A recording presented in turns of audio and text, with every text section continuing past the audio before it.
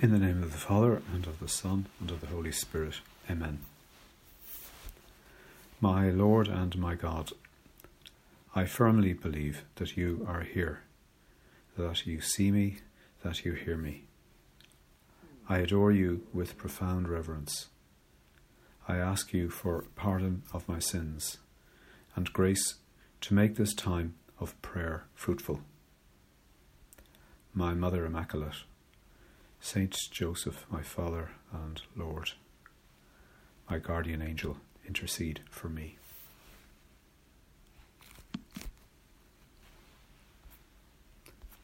Today we celebrate the feast of St Matthew, the Apostle. And the Gospel brings us directly to the moment of St Matthew's calling by Jesus. As Jesus passed on from there, he saw a man called Matthew sitting at the tax office, and he said to him, "Follow me." And he rose and followed him. And as he sat at table in the house, behold, many tax collectors and sinners came and sat down with Jesus and his disciples. And when the Pharisees saw this, they said to his disciples, "Why does your teacher eat with tax collectors and sinners?" But when he heard it, he said, "Those who are well have no need of a physician, but those who are sick. Go and learn what this means. I desire mercy and not sacrifice. For I came not to call the righteous, but sinners." So it's a very thought-provoking vocation story. Here we have this tax collector who is a member of a group of people who were not looked too kindly upon by anybody really. The Jewish people who were being taxed by Rome were certainly not impressed by the tax collectors. The Pharisees also looked down on them as sinners, dishonest, and generally speaking they were not the most popular people in Palestine in Jesus' time. And yet he chooses one of them to be an apostle, because later St Matthew becomes one of the 12 apostles, the new 12 tribes of Israel, such a cornerstone of the church. And of course, eventually he writes his gospel, to which we owe so much of our knowledge about Jesus, his birth, Bethlehem, and so many other stories which only appear in St Matthew's gospel, the longest gospel of the 4. So it's quite a surprise. St. Josemaria draws this out of the episode in perhaps giving it a broader context as well in the way, point number 799. "What amazes you seems natural to me, that God has sought you out in the practice of your profession. That is how he sought the first, Peter and Andrew, James and John beside their nets, and Matthew sitting in the custom house. And, wonder of wonders, Paul in his eagerness to destroy the seed of the Christians." So, for St. Josemaria, obviously, this means a lot. As one of the commentators on his on the way puts it in the critical edition, this point of the way is really central to the spirituality of St. Josemaria. The divine call comes in the midst of professional activities, and he understood, with the help of the Holy Spirit, that for the ordinary person this calling from God involves, in a new way, the new creature, precisely the profession in which one finds oneself. So you look on what you're doing in a new way. You don't change what you're doing.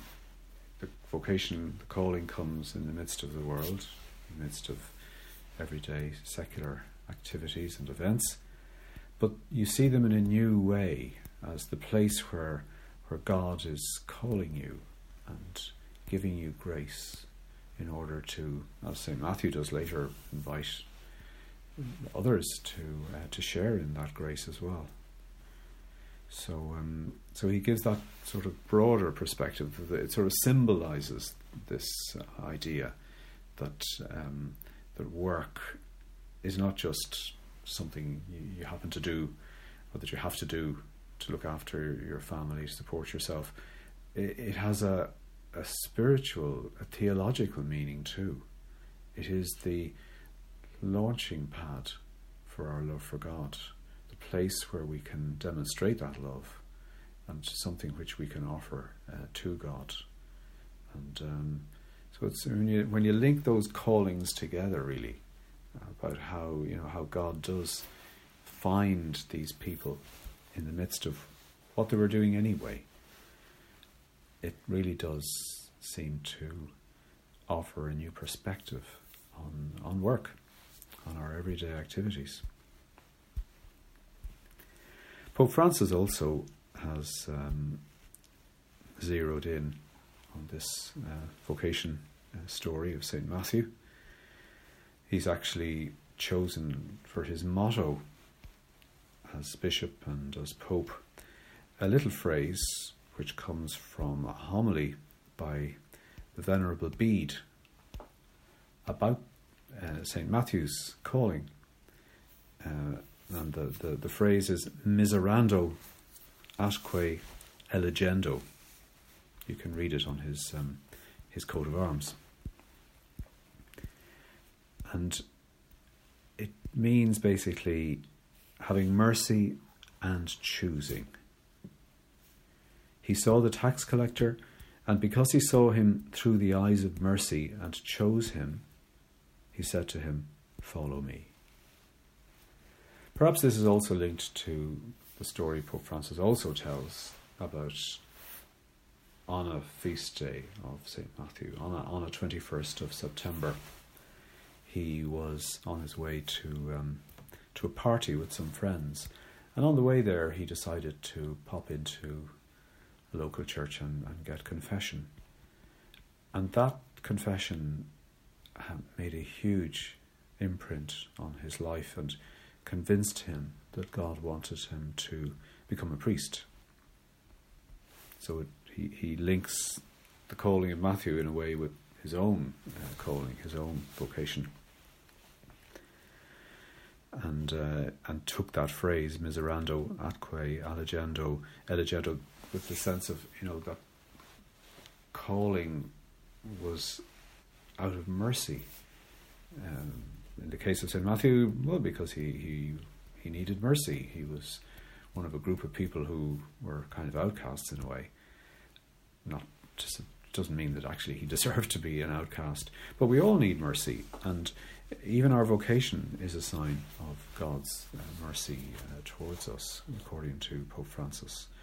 God doesn't choose us because we're brilliant, because we have all the qualities needed to carry out our vocation. Perhaps he chooses us because we aren't. We don't have those qualities, but he will work through us. And so all of the things we're able to do for God, they're a sign rather of his mercy than of our talents or achievements. So I think it is useful to think of our vocation, our Christian vocation, in that light, that it is God who is at work in us, especially having mercy on us, because we always need that mercy every step of the way. St Matthew just symbolises that in a special sort of way. So we all have a vocation. In some way, God is calling everybody to be faithful to Him and to work for Him in the midst of their everyday life. And there's a famous painting by Caravaggio of the calling of St Matthew. Perhaps you've seen it. It's quite spectacular, as many of Caravaggio's canvases are, full of a blaze of light and darkness. And you have Jesus coming into the room where the tax collectors are seated at the table. And there's a window behind him, and light coming through the window. But of course that light is really the light of God, the light that Jesus is himself bringing into the room. And he's pointing at Matthew. And looking at St Matthew himself in the painting, the only thing that really occurs to you is that he's saying something like, "Who, me? Are you serious?" Well, perhaps we all say that at times. Who, me? You can't be serious that I can have a vocation or that I can be effective in your service. That's hardly likely, is it? Well, it is. Even if we do find ourselves sometimes being a little bit shocked and feel a little bit out of our depth, as St Matthew doubtless did, it's not true. God does wish to use us, and we all have a part. We all have a part to play. We can imagine St Matthew's shock and surprise. His whole life is, in a way, going to be turned upside down. He'll leave the tax collecting to his friends and head off on the road with Jesus, and eventually go to spread the gospel. No one's quite sure where exactly he went, and end his days giving his life for the truth of the gospel. So quite a change. But the first thing that he does, and again this is sort of symbolic as well, is that he throws a party for his friends. Because we're told in the gospel that as he sat at table in the house, behold, many tax collectors and sinners came and sat down with Jesus and his disciples. And this caused a certain amount of surprise, comment from those around. The Pharisees said to his disciples when they saw this, "Why does your teacher eat with tax collectors and sinners?" But when Jesus heard it, he said, "Those who are well have no need of a physician, but those who are sick. Go and learn what this means. I desire mercy and not sacrifice. For I came not to call the righteous, but sinners." Perhaps that's exactly what St Matthew had in mind when he threw the party and invited all his friends, tax collectors, etc., to it. Perhaps he wanted to introduce them to Jesus and give them the benefit of what he had received as quickly as possible.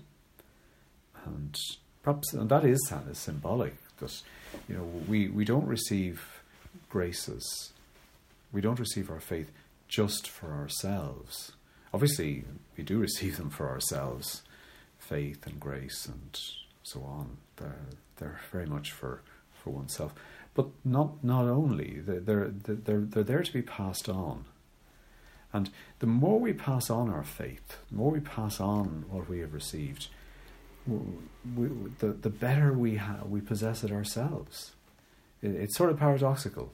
The more we give it away, the more we own it. Because I suppose it's like sometimes people say, it's only when you teach something that you really understand it. When you have to explain it to somebody else, then it makes more sense to you too. Well, it's a bit like that in the spiritual life, that our spiritual life goes deeper when we feel the need to pass it on to those around us. We get to understand it more profoundly because we have to just put it out there and put it into words, or gestures, or deeds, or whatever it may be. But the process seems to work like that we get a deeper sense of what we have when we try to pass it on and share it with those around us. Gossip, of course, happened, but I guess St Matthew was well able to deal with that, and certainly when he heard Jesus say what he said, I desire mercy, not sacrifice. I came not to call the righteous, but sinners. Not that anyone's righteous, not even the Pharisees, even though they may have thought they were. They also needed God's grace. They also needed to be called out and put together again, as everybody does.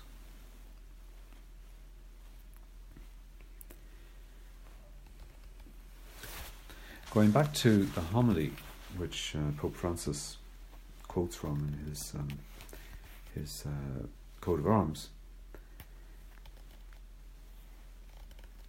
the Venerable Bede explains that as he sat at table in the house, behold, many tax collectors and sinners came and sat down with Jesus and his disciples. This conversion of one tax collector gave many men, those from his own profession and others too, an example of repentance and pardon. Notice too the happy and true anticipation of his future status as apostle and teacher of the nations. No sooner was he converted than Matthew drew after him a whole crowd of sinners along the same road to salvation. He took up his appointed duties while still taking his first steps in the faith. From that hour, he fulfilled his obligation and thus grew in merit.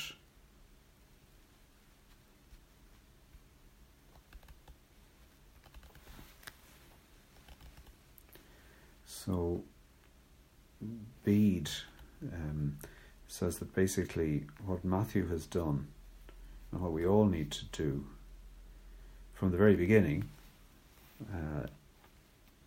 is to, first of all, bring our Lord into our own home.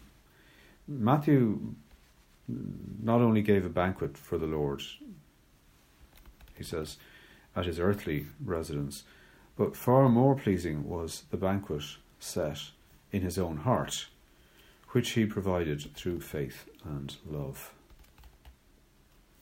Our Saviour attests to this. Behold, I stand at the door and knock. If anyone hears my voice and opens the door, I will come in to him and eat with him, and he with me. That's the first thing that Matthew does. He opens the door to his heart and allows Jesus to come in, to eat with him. Obviously there's overtones here of the Blessed Eucharist, but still it's nice just to think of that party that Matthew threw for Jesus and for his own friends, and how that was welcoming Jesus into his own heart as well. And then the second thing, on hearing Christ's voice, we open the door to receive him. When we freely assent to his promptings, and when we give ourselves over to doing what must be done. So Matthew does what must be done, converting those around him. He starts that process on the very day of his calling. that process continues right to the end of his life.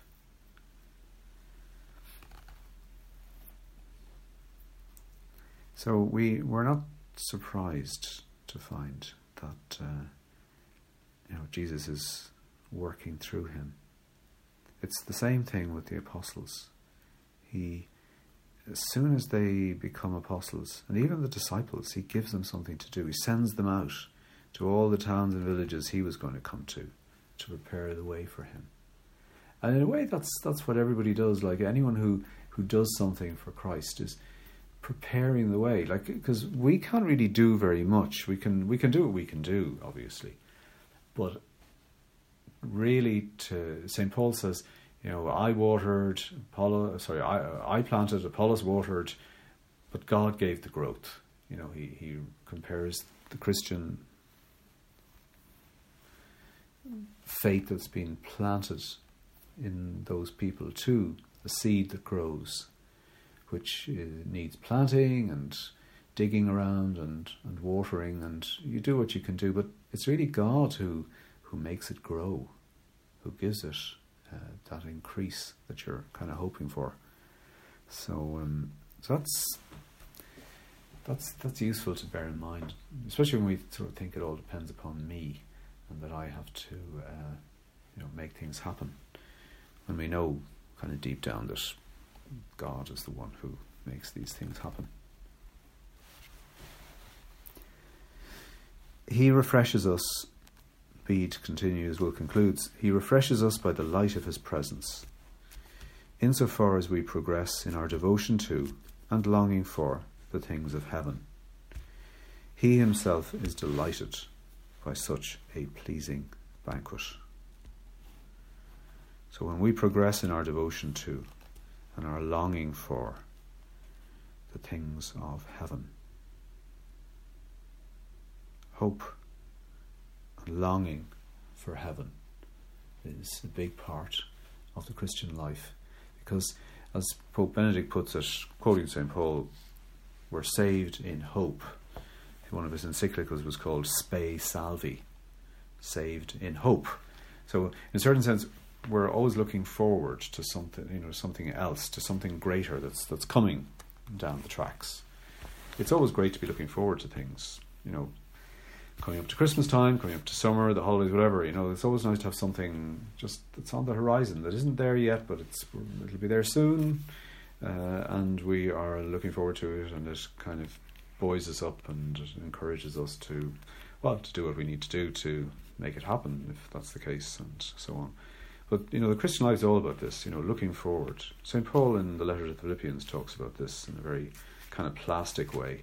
He talks about how he's, following Christ, and he figures that, he wants to, he's counted everything else as loss. He's thrown all of his great qualifications as a Pharisee, a persecutor of the Christians, all the things he'd done, the best of intentions, obviously, in order to wipe out Christianity. He had a lot of credentials, a lot of street cred as a Pharisee and as a well-qualified Hebrew born of Hebrews, tribe of Benjamin, as to the law a Pharisee, as to zeal a persecutor of the church. But whatever gain I had, I counted as loss for the sake of Christ. Indeed, I count everything as loss, because of the surpassing worth of knowing Christ Jesus my Lord. So that's St. Paul talking to the Philippians, kind of giving them his spiritual autobiography, you might say. And a wonderful one it is. It's well worth reading from that point of view, just to get to know St. Paul a little bit better. That letter to the Philippians, chapter 3 especially. But then he adds a very nice little coda at the end. He says, not that I have already obtained this, or I'm already perfect, but I press on to make it my own, because Christ Jesus has made me his own. Brethren, I do not consider that I have made it my own, but one thing I do, forgetting what lies behind and straining forward to what lies ahead, I press on towards the goal, for the prize of the upward call of God in Christ Jesus. So there's that sense of there's more to come. There's, our faith points us forward. That we've only scratched the surface so far, and indeed that is the case. We can, in this life, we'll only ever be able to scratch the surface of what we believe and what we love, because God is always greater than what we can imagine or know or think of or even desire. Though perhaps our desire gets us closer to God even than our knowledge can. And so there is always more, and it is important for us to bear that in mind, that there is so much to look forward to. And that's the virtue of hope, really. The virtue of hope gets us to do things with confidence that it's worthwhile to try. Even if we fail sometimes, we're still making progress. And the great hope that we have of heaven. And the two kind of levels of hope sort of blend together in a way, because they help us to press on and grow in our spiritual life. Because spiritual life is all about desire, according to St Augustine, and it's St Josemaria used to say, we have to want to. But of course, he then realised sometimes we don't want to all that much. We can be a bit reluctant or slow. And so he says, well, at least want to want. That's also valid, if you like. Lord, I want to want more. I would love to love you as you deserve, even though I can never really do that. It's impossible. So I suppose that was St Matthew's attitude as well, to press on, to grow in his spiritual life, and everything he did, whether it was with Jesus, even his attentiveness, because the fact that he wrote the Gospel argues that he really did. Today in the Gospel, for the Tuesday of the 25th week, we've read, blessed are those who hear the word of God and keep it.